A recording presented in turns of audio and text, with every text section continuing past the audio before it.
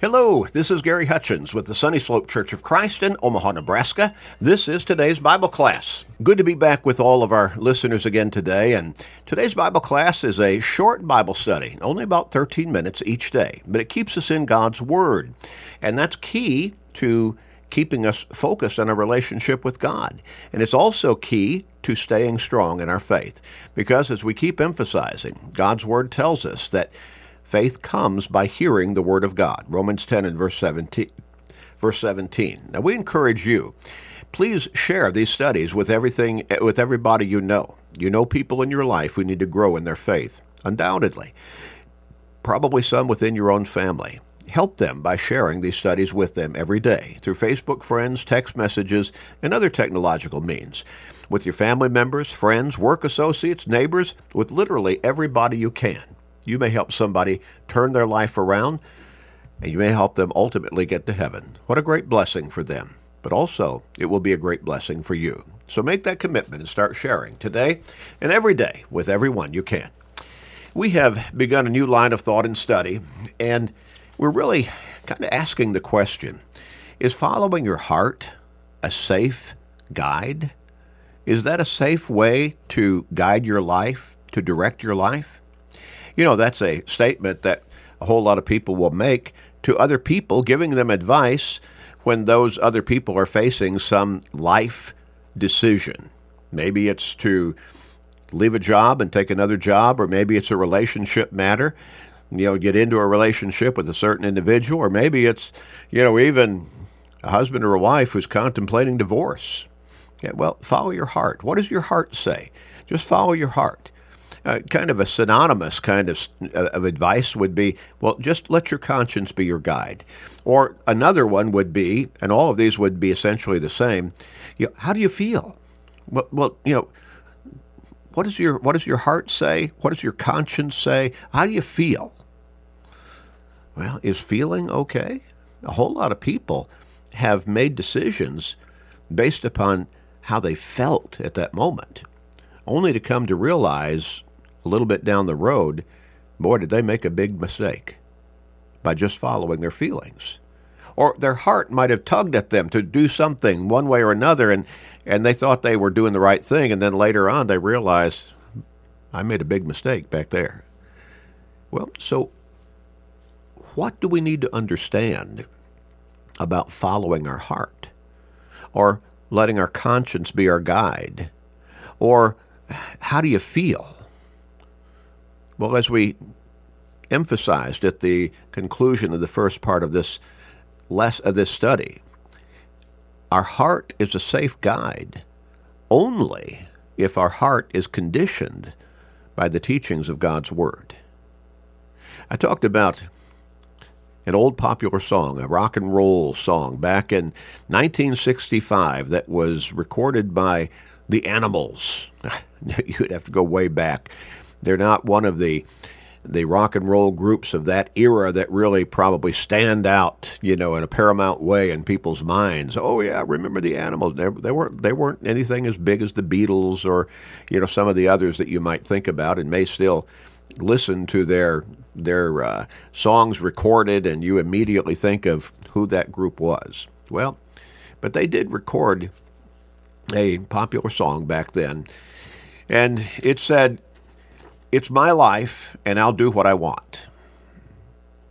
And another line in there went something like, "It's my heart, I'll think what I want." Well, is your heart following your heart? How do you feel in your heart? What does your heart say? Is that a safe guidebook for you? I want to read to you from a short text in the book of Ezra, back in the Old Testament. What an incredible verse of Scripture. This is only one verse of Scripture, but it really directly addresses what we're talking about when we're talking about conditioning our heart.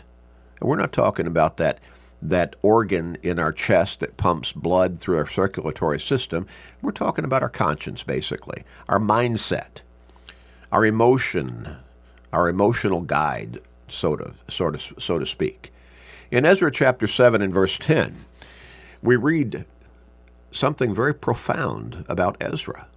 For Ezra had prepared his heart to seek the law of the Lord and to do it, and to teach statutes and ordinances in Israel. Now, notice that four-part statement.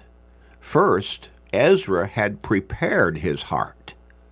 He gave attention to how he wanted to condition his heart, how he needed to condition his heart. He didn't just let things go along and whatever happened, and, whichever way the wind was blowing, that was the way his life was going to go. No, the text says that he had prepared his heart. Now, in our first section of this study, I talked about how letting our conscience be our guide, or just what does your heart say, that can be very faulty. I want to emphasize it can be very faulty, a line of reasoning as to what decisions we should make in life. Because our conscience, while God has instilled conscience within us as an internal governor to sort of guide us away from making wrong decisions, we can condition our conscience, and we're talking about our heart. We're talking about the same thing, basically. We can condition it to not have any foreboding, any problems with doing wrong. Now you might say, well, how do you condition your conscience or your heart to not feel bad about doing bad? You just keep doing bad. You keep violating your conscience to the point where your conscience has no more feeling, or your heart has no more compunction against doing wrong things than it would for doing right things. So, first, Ezra had prepared his heart. He gave attention to his inner mindset and values. He worked on doing the right thing, on thinking the right thing. Now, how did he prepare his heart to do the right thing? He prepared his heart to seek the law of the Lord. Why do you think the Apostle Paul instructed in 2 Timothy chapter 2 and verse 15 to study or be diligent, to present yourself approved to God, a worker who does not need to be ashamed, rightly dividing the word of truth? The Apostle Paul in that verse was saying, get in God's word. Stay in God's word. Guide your life by God's word. Be a diligent student of God's word. Why, Paul? So that I can stand approved before God, because I'm handling his word correctly. Now, that's what Paul was trying to get across. Well, see, Ezra had prepared his heart to seek the law of the Lord. He was in God's word. He was studying God's word. He was paying attention to God's word. But it was not just a learning process for him, because the verse goes on and says, for Ezra had prepared his heart to seek the law of the Lord and to do it. To do it. Now that's a very basic way of saying to obey the law of the Lord, to obey what he understood God's law to be. Now first he had to study it so that he could know how to live by it. When we say faith comes by hearing the word of God, inherent within that statement is that I study God's word, I come to understand it, I come to believe it, but also I put it into practice because I respect it. You see, faith is not just an intellectual agreement kind of proposition. It's not just something where we verbalize, make a statement, oh, I have faith in God. I have faith in Jesus. I believe in God. I believe in Jesus. God wants us to do more than just believe. James said in James chapter 2, the demons believe. The demons in hell believe. And they tremble. They believe so much. But they're still demons. They're still in hell. They're not faithful to God or Christ. A whole lot of people believe in God and believe in Jesus as God's Son and their Lord and Savior. They just don't follow them by their word.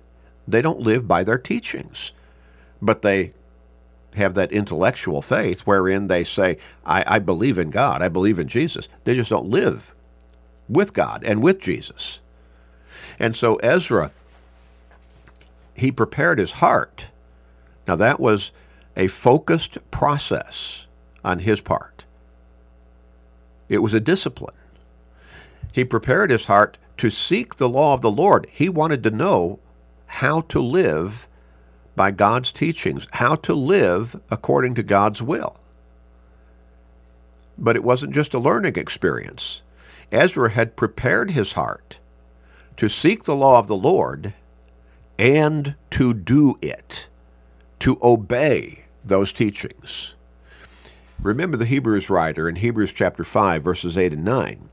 He was speaking of Jesus, and he said, though he were a son, yet he learned obedience by the things which he suffered, and having been made perfect, he became the author of eternal salvation, or the source of eternal salvation, to all who obey him. Jesus said, if you love me, and that's Hebrews 5, verses 8 and 9. Jesus said, if you love me, keep my commandments, live by my teachings. John 14 and verse 15. And so Ezra had prepared his heart to seek the law of the Lord, to learn it, and to do it, to obey it, to live by it. But then also, the rest of the verse, and to teach statutes and ordinances to Israel. He wanted to help other people learn the law of the Lord.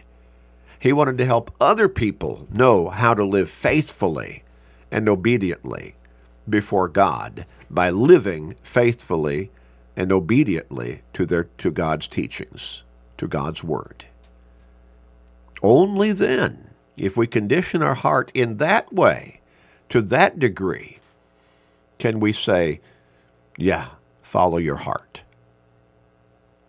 Let's pray.